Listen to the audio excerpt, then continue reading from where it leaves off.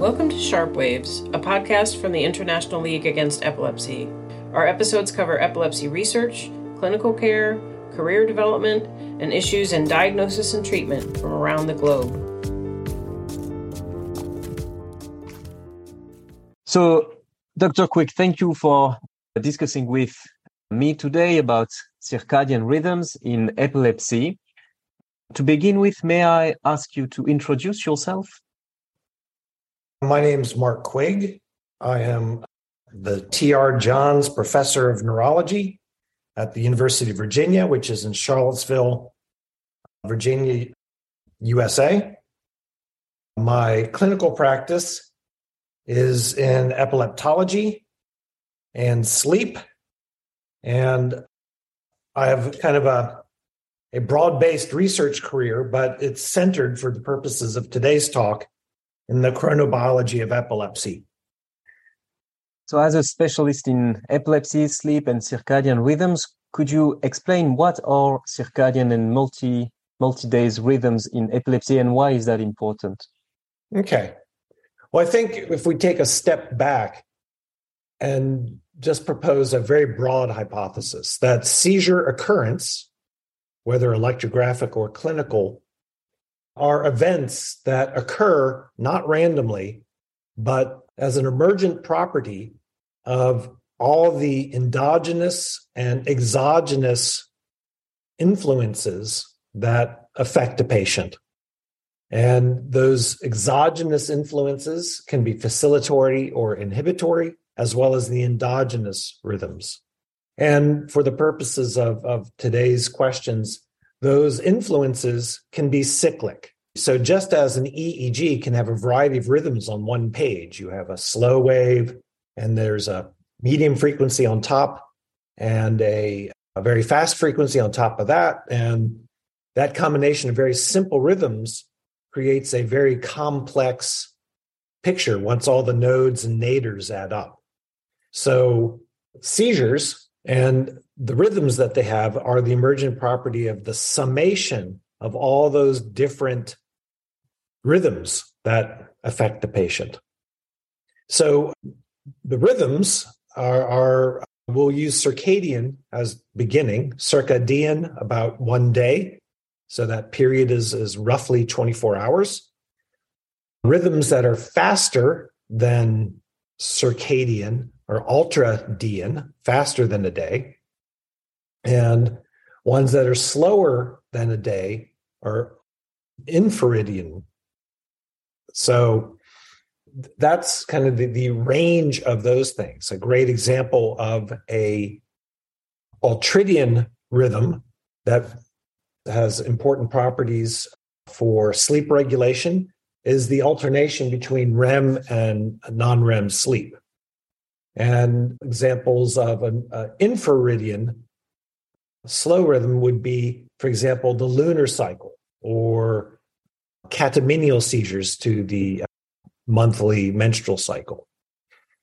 So you can imagine that a patient with medically intractable epilepsy perhaps is under the influence of very many additive cycles. And the cyclic property of seizures and electrographic discharge and so forth has been known for a long time, 150 years.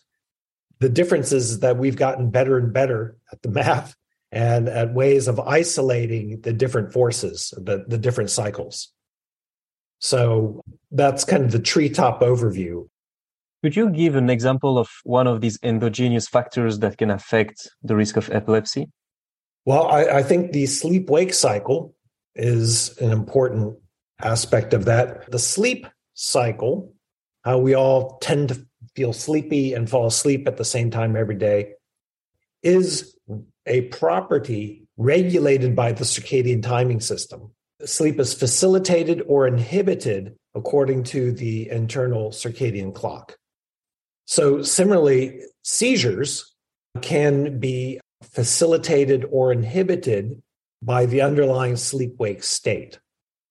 The complicating factor that I should have mentioned at the beginning of the treetop view is that our knowledge of epilepsies is that particular epilepsy syndromes may be more or less susceptible to different kinds of rhythms or exogenous facilitators or inhibitors. So the syndromes are not equal in their susceptibility. A good example of an epilepsy that is nicely tied to the sleep-wake cycle is classically frontal lobe epilepsy, or perhaps more broadly, depending upon who you read, non-temporal lobe epilepsy, cortical epilepsies. And, a classic patient who typically has their seizures only during sleep, well, one can think, maybe that is a frontal lobe or at least a non-temporal cortical epilepsy. Right. So this leads to the next question. Do all patients have such fluctuations of epileptic seizures? I'm going to have to fall back on the original observation by Gowers in 1880 something, who divided his observations of patients into three groups: day seizures, night seizures, and random. What we're finding, though, is that random group probably is also susceptible to a cyclic expression. It's just a matter of observing a single patient long enough so that we can collect enough seizures to discern a pattern, or having groups of homogeneous patients that can provide enough seizures for a long enough time to observe a pattern. This is the big issue with this particular business, is that, over the years, technology has gotten better and better at helping us register the number of seizures that are necessary to observe a pattern. So I think it could be safely said that the better we get at measuring, the less of an incidence is this truly random group. How can we identify that patients have fluctuations of seizure risk? Well, early in my career, I collected seizure diaries from patients and did lots of seizure diary analysis. Seizure diaries are the gold standard of epilepsy drug trials. They can be very unreliable when it comes to seizures that are confined to sleep. But the point is that it's kind of a built-in error that we have accepted. And so if you have long enough seizure diaries, that's a great way to determine from a patient whether or not their seizures are happening at typically time of day. So a good bedside question I always ask is, do they notice a particular time of day in which most of their seizures occur? And the typical answer I get is, yeah, lots of them occur during sleep, or no, most of them are during the day, or they're all over the place. So going back to Gower's original observation. And besides human beings, these rhythms, have they been observed in other mammals or other animal models of epilepsy? Yes. Animal models of epilepsy are a great way to kind of break that limitation of humans, trying to get enough homogeneous patients to make some conclusion about their rhythms or have enough seizures to discern a pattern. Because we can observe tons of animals over very long periods of time, and with the proper EEG equipment, determine that seizures are in fact seizures. So, for example, early in my career, I studied a rat model of limbic epilepsy, the self-sustaining limbic status epilepticus model developed by Ed Bertram and Eric Lothman. And I used their model in a rat lab that was basically a circadian lab, a chronobiology lab, in which we could regulate light exposure and introduce random feeding so that there are no external time cues, close it up, turn off the lights, and observe seizures occurring in a free running pattern, which is the fundamental property of circadian. So maybe we should state what the official definition of circadian is. Circadian is a free running, approximately 24-hour cycle, uninfluenced by external forces. So it has to be self-sustaining in an environment that does not provide a timing cue. There are a variety of human experiments in which they use like old German bunkers for isolating patients in the dark, or patients, normal, healthy subjects, just to observe what the circadian clock was in humans. So observe patients in a free running environment. Doing that for humans is incredibly difficult. Matter of fact, there's been only one published study that I know of for human free running seizure observation. That was done by a woman named Pavlova in the early 2000s, late 90s, in which she was able to use a forced desynchrony protocol in observing the appearance of the ictal or interictal epileptiform discharges in patients with JME, and proved that they were truly circadian. So the beauty of animals is that you can show that these are truly self-sustaining 24-hour rhythms. The critical experiment I did was compare the free-running seizures of this limbic epilepsy rat model to humans with temporal lobe epilepsy recorded in an epilepsy unit, and showed that both these rhythms occurred in phase. So in other words, patients with mesial temporal lobe epilepsy have a peak seizure occurrence in a normal epilepsy unit environment, with seizures occurring mainly between 12 and 6 at night. Rat models in a free-running environment maintain that circadian time identically. And this is despite the fact that rats are nocturnal creatures and sleep during the day and are awake at night. And humans, well, most of our humans in the epilepsy unit are awake during the day and asleep at night. So their sleep-wake is out of phase, 180 degrees, but their seizure occurrence is in phase, proving that, at least in the case of temporal lobe epilepsy, that circadian forces are the predominant influence on seizure expression in a circadian fashion that overwhelms sleep-wake.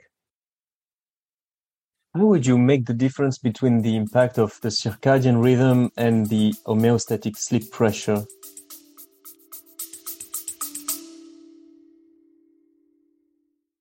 Registration is now open for the 15th European Epilepsy Congress, held September 7th through 11th in Rome, Italy. Join your colleagues for 5 days of teaching courses, platform sessions, symposia, career development sessions, and more. To receive a discount on registration fees, register by May 10th. Visit the ILAE website for more information or register directly at bit.ly/ILAE Rome. That's bit.ly/ILAE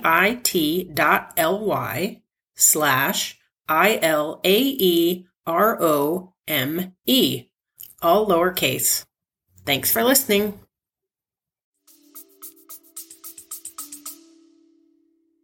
Yeah, they are truly different cycles.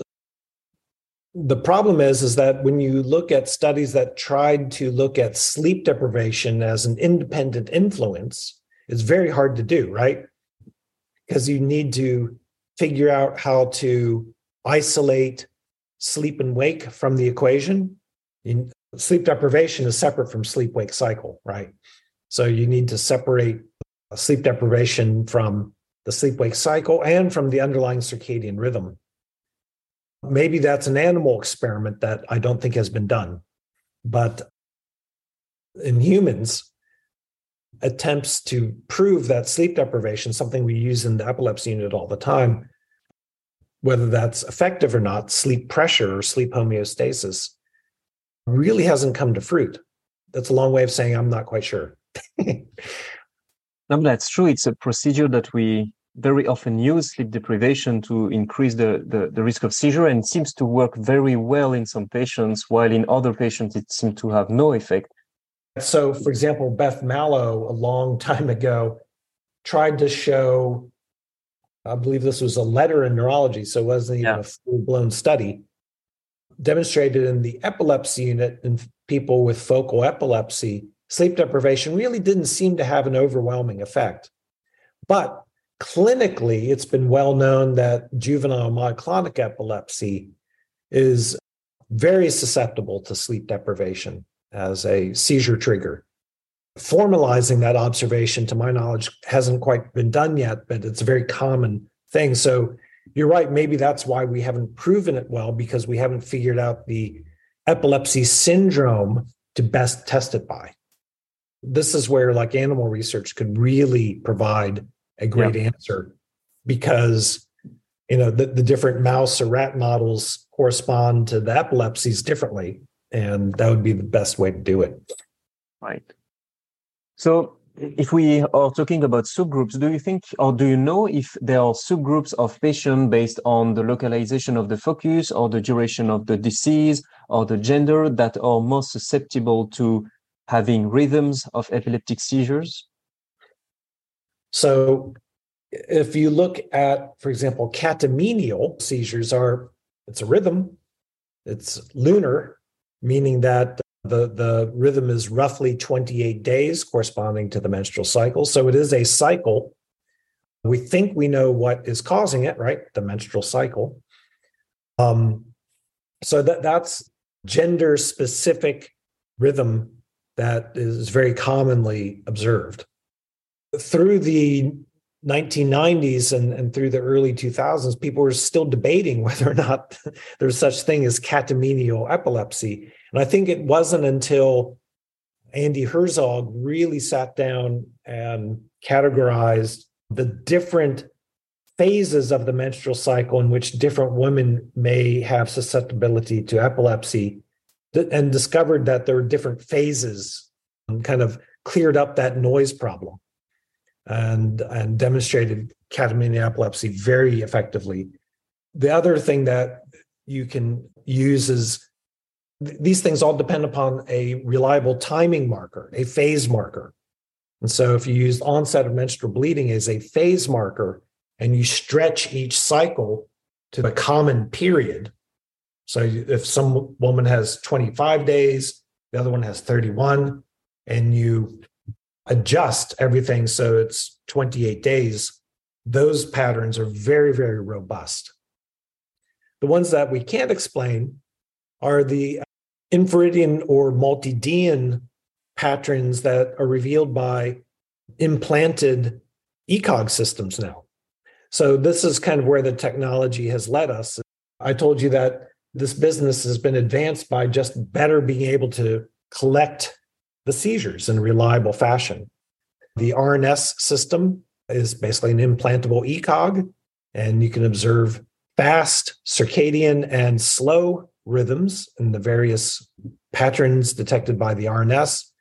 And the Australian group with their implanted systems has been very productive in demonstrating seizure clustering, seizure periodicity, again, to a variety of rhythms. And explaining these rhythms is the next step. I think that's the hard step to do. And also, as a community, deciding what is an accurate observation and what is not is going to need to be worked out. So, for example, Maxine Bald's group and our group too, working with David Spencer from Oregon, we looked at RNS data to determine seizure cyclicity.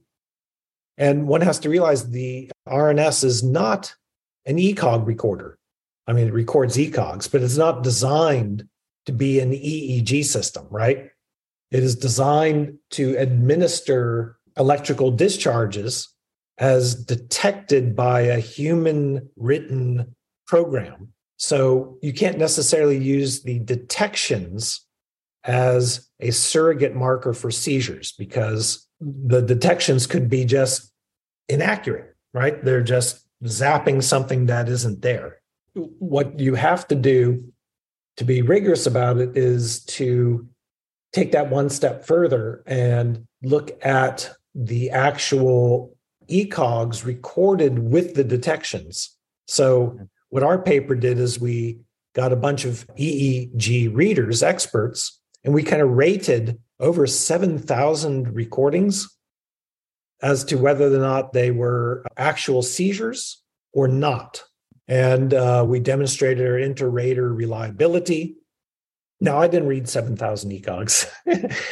We divided it up into like 6 different pairs, and we all read a section of these. But we demonstrated decent inter-rater reliability, and then we were able to provide a weighting or a reliability index to each one of these ECOGs.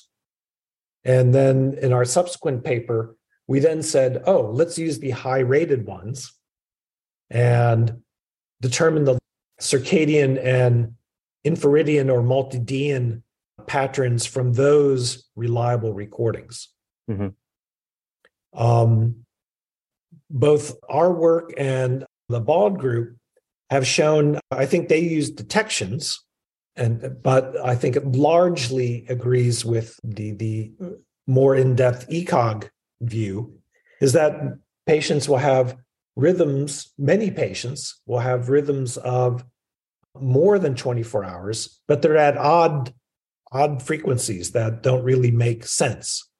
17 days, 15 days, 12 days. And to be honest, I can't remember if there is a distribution curve. I don't know where the maximum expression is in the slower rhythms.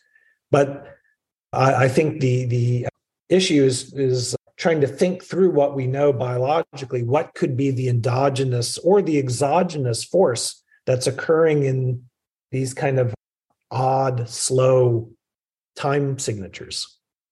I haven't really heard a valid hypothesis as to why that is.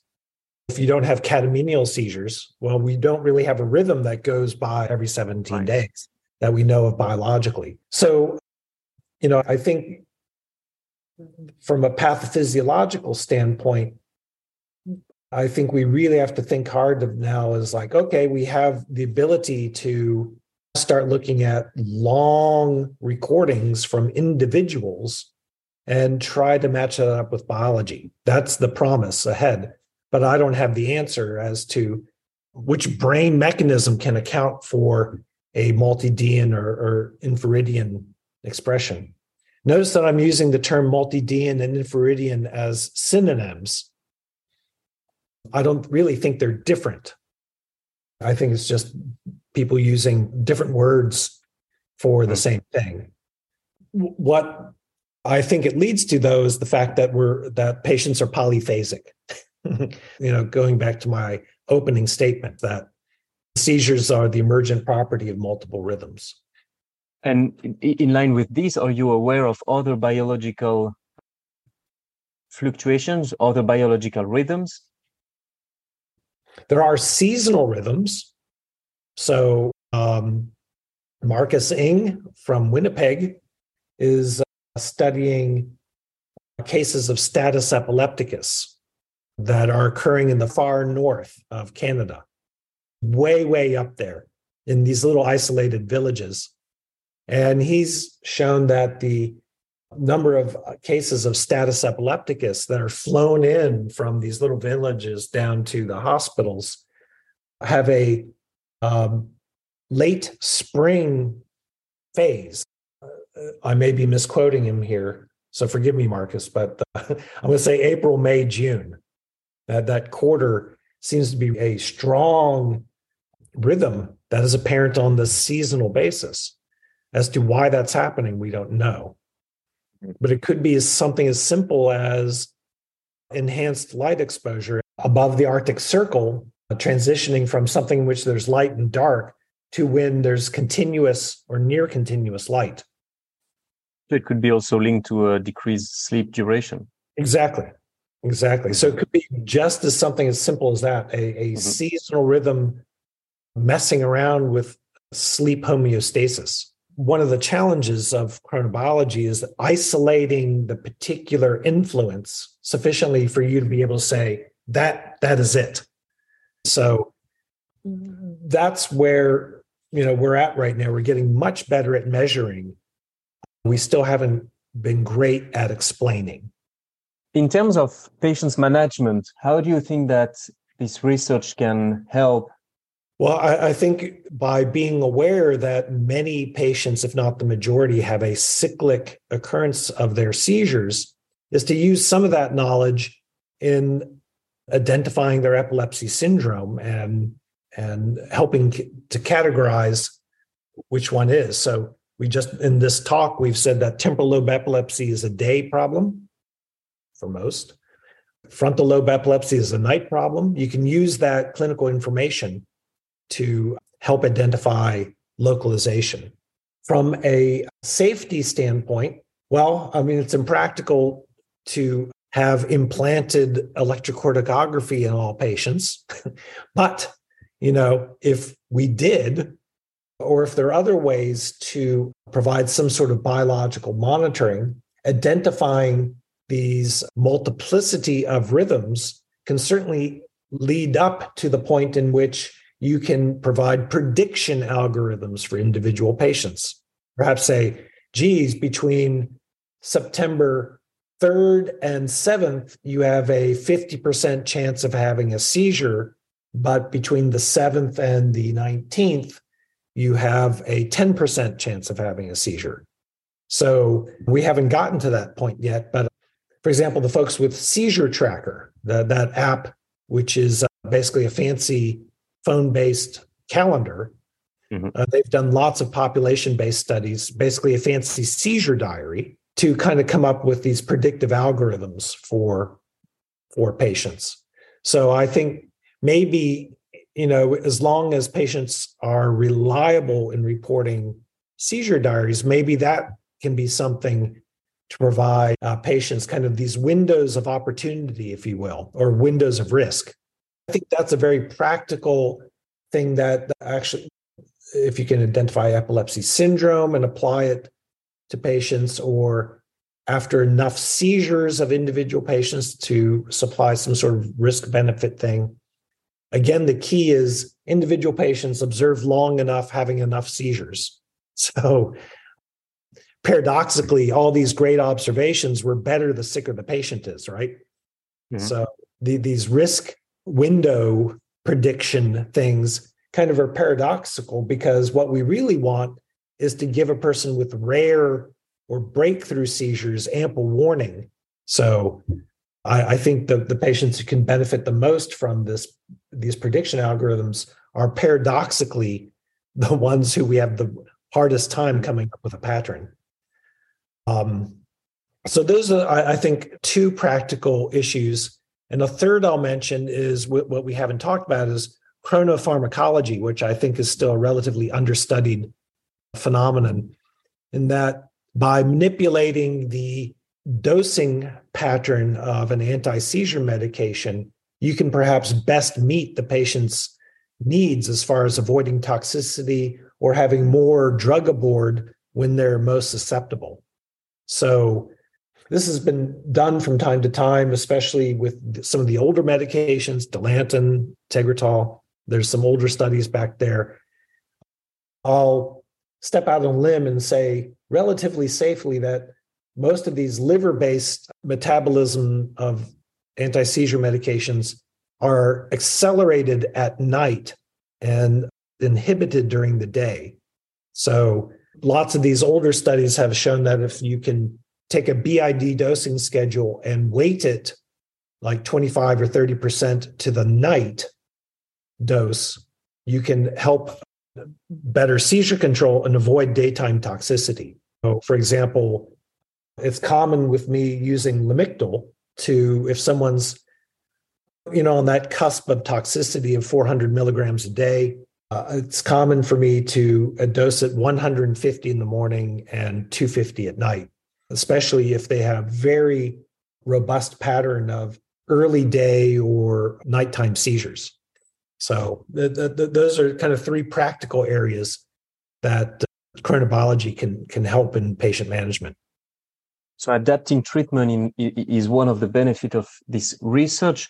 And mm-hmm. I expect that all patients or most patients included in these studies were taking medications while we have identified their rhythms. You've gotten to the key point of the thing is that all these observations are taken from patients taking medications. And where the animal research can really mm-hmm. help us. I mentioned quite early on my observation of temporal lobe epilepsy being a daytime phenomenon. This was in an epilepsy unit, and I couldn't account for the fact that some of the seizures were occurring early on when they still had medications versus late seizures that may be in the setting of no anticonvulsant medications because they've been tapered off as part of their clinical evaluation. And there's no way for me to account for that in a robust fashion. And that is the same susceptibility that all these studies in humans have had. So it's still hard for me to explain seasonal or every 17 days right. or things due to pharmacokinetics. And do we know if other factors can influence these rhythms? Well, I'll give an example of lunar rhythms. Mm-hmm. This is something that we know something about. So it's been observed for a very long time, especially in emergency rooms. The suspicious nurses would say, oh, it's a full moon out, bad things are going to happen. And turns out it's true that if you look at population-based admissions to emergency rooms for status epilepticus or severe seizures, that they do occur during the full moon. And this has been replicated under at least 3 publications I can think off the top of my head. Why that happens, I think, was best revealed by, I believe it was a German study that went back and looked at the full moons that were obscured by bad weather. And they demonstrated that the nights in which the full moon was obscured, seizure occurrence was normal baseline.